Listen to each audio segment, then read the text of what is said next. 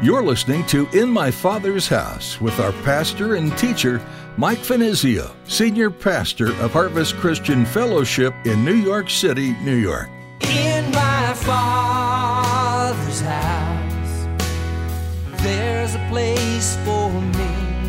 In my Father's house, where I long to be. Oh, my heart will not be troubled. I remember what you said. You'll return that I might live in my Father's house. It would be impossible to be saved without His work taking place within the hearts of Christians. So, therefore, it's not through religion whereby we are saved. It's not through baptism. It's not through our giving. It's not through good works. And it's not to say that those exercises don't have a special place in our Christian experience. They do, and God can use those things.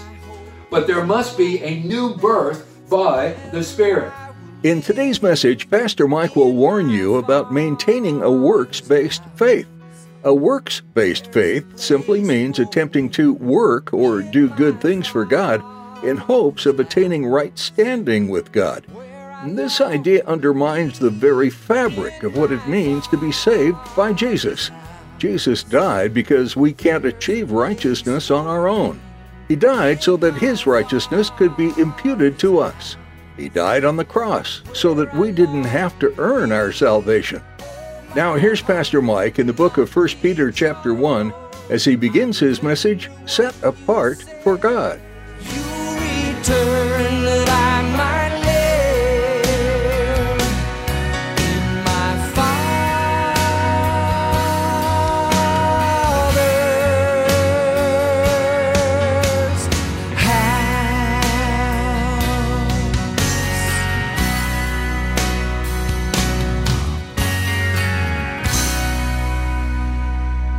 Well, it was only last week that we began our new series of studies in the book of 1 Peter, and that message served as our introductory message to this book of the Bible. And in that study, we talked a little bit about the writer of this book, who is Peter. We talked about his character. We talked about the transforming work that God had done in and through his life. We also talked about some of the circumstances surrounding Peter writing this book of the Bible. We're in 1 Peter chapter 1, and I want to begin by reading verses 1 and 2. And I think that this is a pretty important topic that we're going to be treating. So verse 1, Peter, an apostle of Jesus Christ, to the pilgrims or strangers of the dispersion in Pontus, Galatia, Cappadocia, Asia, and Bithynia. So Peter is writing to persecuted believers. Remember, we talked about that. We talked about how they became persecuted believers last time. So again, listen to that message. Who were living at this time in the principal cities of the world. Verse 2. Notice the way that he refers to them. The elect, according to the foreknowledge of God the Father, in sanctification of the Spirit, for obedience and sprinkling of the blood of Jesus Christ. Grace to you and peace be multiplied. So once again, okay, so now as we move into verse 2 here in chapter 1, we discover the means by which believers are brought into the family of God. And that becomes our first point, so write that down, brought into the family of God. Okay, so how are we brought into the family of God? Well, it's through the sanctification of the Spirit. That is the sanctifying work of the Spirit. Now, the word sanctification literally means to set apart, sanctify, to set apart. So that's one important part of the Spirit of God's ministry, that is to set apart unto salvation all who receive Jesus Christ as their Lord and Savior. It would be impossible to be saved without His work taking place within the hearts of Christians. So, therefore, it's not through religion whereby we are saved. It's not through baptism. It's not through our giving. It's not through good works. And it's not to say that those exercises don't have a special place in our Christian experience. They do, and God can use those things. But there must be a new birth by the Spirit. Remember when Jesus was addressing, in John's Gospel in chapter 3, one of the Pharisees, his name was Nicodemus, and he was talking about the new life. He was talking about entering into the kingdom of God. And so Jesus said to Nicodemus in chapter 3, he said, you must be born again. That is to enter into the kingdom of God. And so it's the result of and the work of the Holy Spirit whereby that takes place. That is the Spirit imparting new life, preparing us for eternity, enabling us to flourish and to grow in our walk and our relationship with the Lord. Now, not only does the Spirit instill new life in the believer, but he enters to make his abode with us, never to depart. Let me give you a cross-reference for this. Jesus said in John's Gospel in chapter 14 and verse 16, referring to the ministry of the Holy Spirit, he said, and I will pray the Father, and he will give you another helper, that he may abide with you forever. So, the idea here is the Spirit is our constant friend, companion, and source of strength. If we would only know this truth, this is so very important that we grasp this truth, that we take hold of it. If we did, what an effect it would have on all of us, on our thinking, and the way that we conduct ourselves. You say, what do I mean by that? Well, more than anything else, we'll realize that we don't have to give place to our fleshly nature. We don't have to be overcome by temptation or sin. In the book of 1 Corinthians, and I'm going to ask you to turn there with me, in 1 Corinthians, in chapter 6, in verses 19 and 20, Paul reminds us there, do you not know that your body is the temple of the Holy Spirit, who is in you, notice that, when you have, whom you have from God, and you are not your own, for you were bought at a price. Therefore glorify God in your body and in your spirit, which are God's. So think about that then. What a privilege. Because wherever we go, whatever we do, the Spirit of God dwells within us. He guides us. All made possible through the shed blood of Jesus Christ. We have been purchased by Jesus to heed the direction of the Spirit in every endeavor, in every choice, in every decision that we make. Now, that brings us to our second point this evening. Let's go back to verse 2 here in our text, and that is the doctrine of election. Notice Peter tells us there that we are the elect according to the foreknowledge of God. Now, I got to admit that the doctrine of election is a pretty weighty subject. Let me give you a cross-reference for this. In the book of Ephesians, for example, in chapter 1, Ephesians chapter 1, there in verse 4, we are told, just as he chose us in him, notice God did the choosing, in him is a reference to Jesus, so God the Father chose us in Christ, before the foundation of the world, even before the world was spoken into existence, before we even came forth from our mother's womb, he chose us before the foundation of the world that we should be holy. That's the reason why he chose us. We're going to talk some more about that in just a moment. And without blame before him in love. So God chose us in Christ. Now, one of the things that I want you to take away from this is that there would be no election whatsoever for anybody apart from the person of Jesus Christ. And listen, we know little or nothing of the secret transaction of eternity, but we can tell if we are included in it by a very simple test. In John's Gospel in chapter 6, in verse 37, Jesus said, all whom the Father gave to me will come to me. So what then do we conclude? Well, if you've come to Jesus, if you're attracted to him, guess what? You've been chosen. Remember when you were in grade school in your science class, and probably your science teacher working with you, and one of the lessons had to do with magnets and magnetism, and remember the steel fillings that were drawn to the magnet? Even as the Spirit draws us to Jesus Christ. In fact, Jesus, referring to the ministry and the operation of the Spirit, told us that when the Spirit comes, he shall testify of me. Paul tells us that no one calls him Lord but by the Spirit of God. So it's that work of the Holy Spirit drawing us to Christ, even as these steel fillings are drawn to a magnet. And so anyway, encourage yourself, encourage your heart, and lay claim to the blessings and responsibilities of this wonderful supernatural calling, because you do have that aptitude for Christ.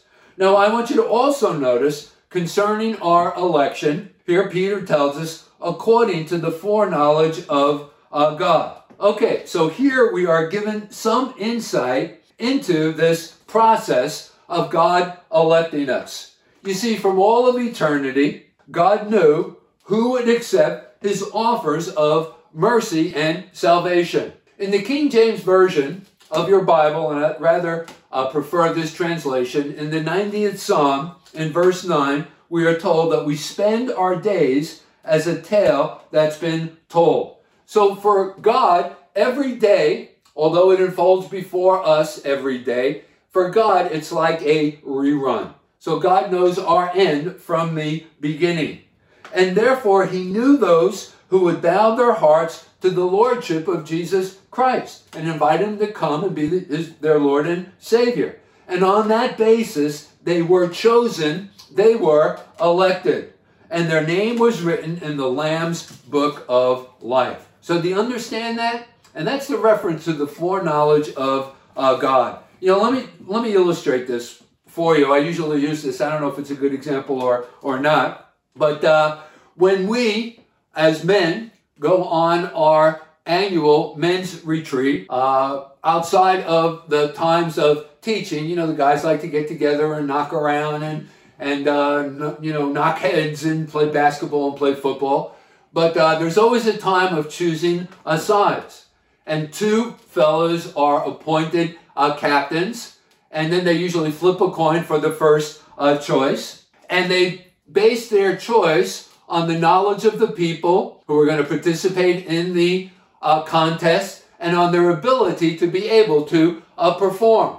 And like, for example, if I'm the captain and I've been elected to be the quarterback, I'm going to choose someone as a receiver who has the ability to jump, because that means that I'll be able to throw the football up high, and he'll be able to jump higher than everyone else who's defending him and get the ball before he comes down. And so we base our choices and decisions on their ability to perform. And isn't that exactly what God has done based on the foreknowledge of God? He knew how that we would perform.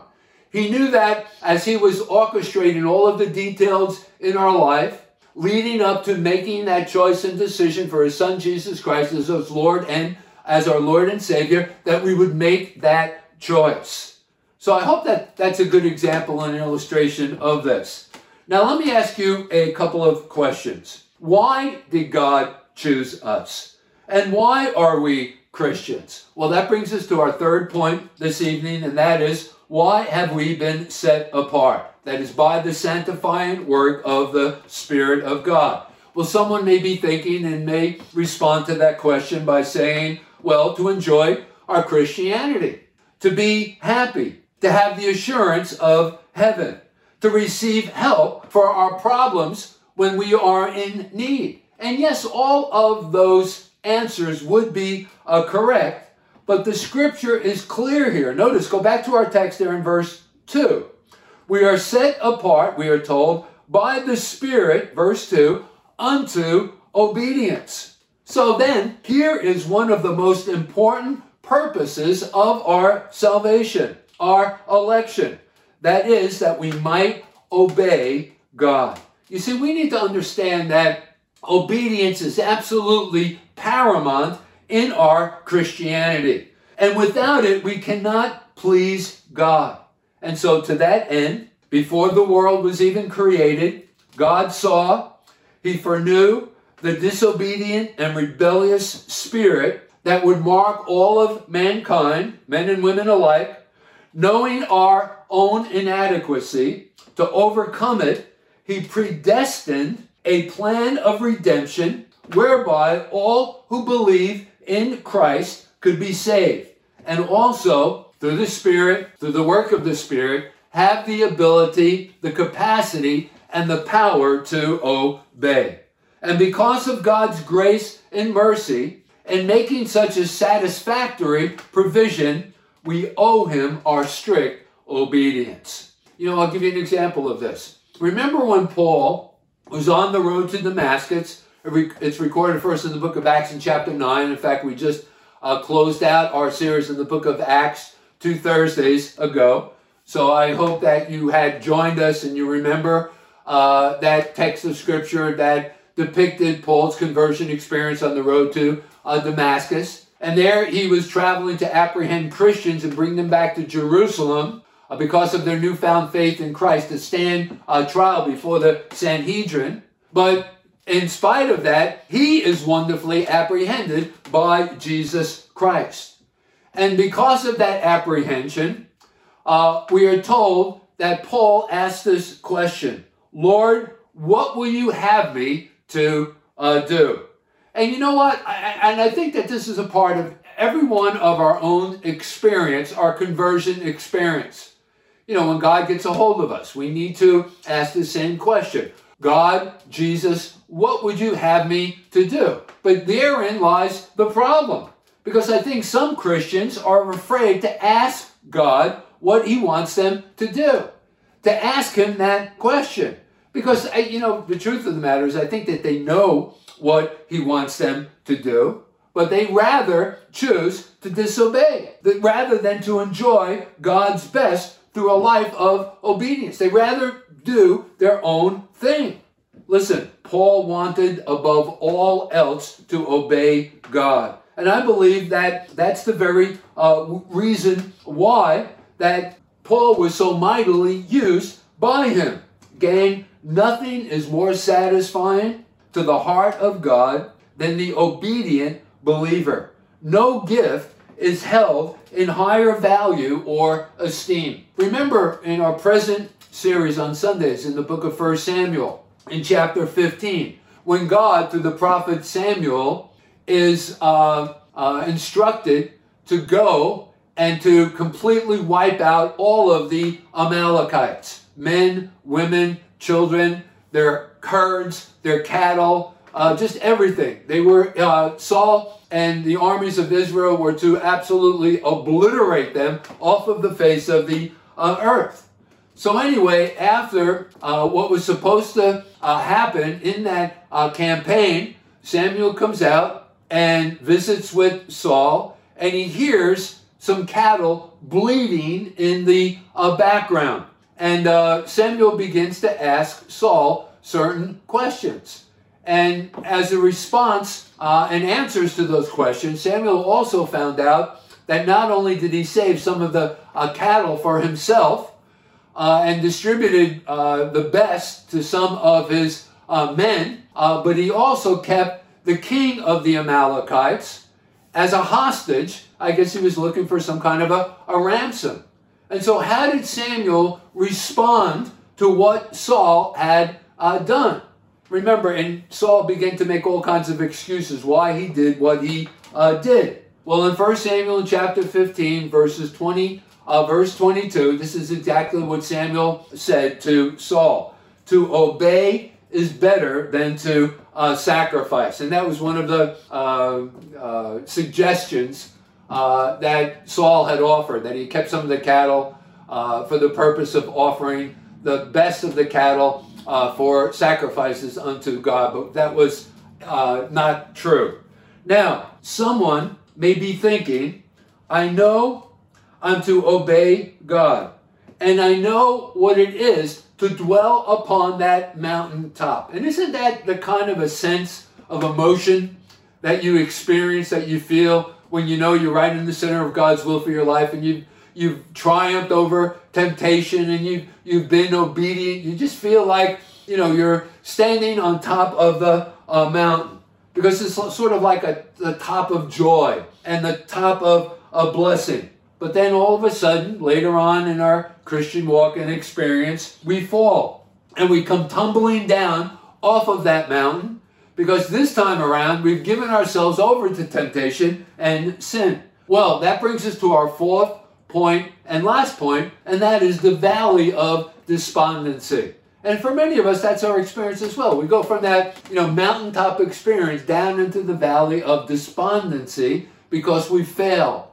to obey. And then, the enemy seizes the opportunity to begin to, condemn us and tell us that, we're not worthy of being called a child of God, trying to stick that wedge between us and our relationship with God.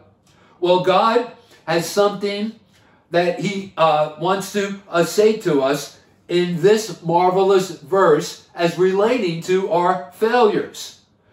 Set apart, notice, to the sprinkling of the blood of Jesus Christ. And that word sprinkling carries along with it the idea of cleansing. So in other words, God has made provision for our cleansing when we give ourselves over to temptation and fall into sin. There is this cleansing. So, suppose we yield to temptation, commit some sin, and fall from victory off of the top of that mountain into the valley of despondency to defeat. What then? Well, God, in his merciful plan of redemption, has provided for every need. And yes, a defeated Christian should never be the case. Remember, God has made it possible for us to be victorious and overcome temptation no matter what we are facing. There's no temptation such as common to man, the Bible tells us, but will with that temptation make a way for us to be able to escape. We're told that in the book of Corinthians. Paul reminds us of that. But if we fail, through the blood of Jesus Christ, go back to verse 2, through the blood of Jesus Christ, immediate cleansing is possible for the sinning saint. How's that? By confessing to the Lord, we may instantly return to the mountaintop experience. So never hesitate to confess to God. 1 John chapter 1 and verse 9 tells us that if we confess our sin, God is faithful to forgive us of our sin and cleanse us of all unrighteousness. So, all of this is made possible through the blood of Jesus Christ. We're talking about an immediate and complete forgiveness of our sin. In my Father's house, there's a place for me. In my Father's house, where I long to be. Oh, my heart. We're so glad you joined us today on In My Father's House for our continuing verse-by-verse study through the book of 1 Peter. If you'd like to hear more messages from Pastor Mike, please visit our website at harvestnyc.org. You can also listen online by going to the Resources tab. Otherwise, you can find them on one place and search for Harvest Christian Fellowship or Pastor Mike Venizio. You can also watch our fully recorded services on Vimeo. Just follow the link at our website. Again, that's harvestnyc.org. We also invite you to subscribe to our podcast. Just search your favorite platform for In My Father's House with Mike Venizio. If you're ever in or near the Midtown Manhattan area and are looking for a church home, come visit us here at Harvest Christian Fellowship. We meet every week for worship, Bible study, and fellowship. It's easy to get here, and you can reserve your seat at our website. If you can't make it in person, that's okay. You are welcome to join us on the live stream to participate in our services virtually. Just follow the link at harvestnyc.org. If you happen to have any questions for us, please don't hesitate to give us a call at 212-247-1877. That number again is 212-247-1877. Or connect with us on Facebook and Instagram by following the links on our website. Again, that's harvestnyc.org. We're so glad you took the time to listen in today, and we hope you'll join us again next time on In My Father's House.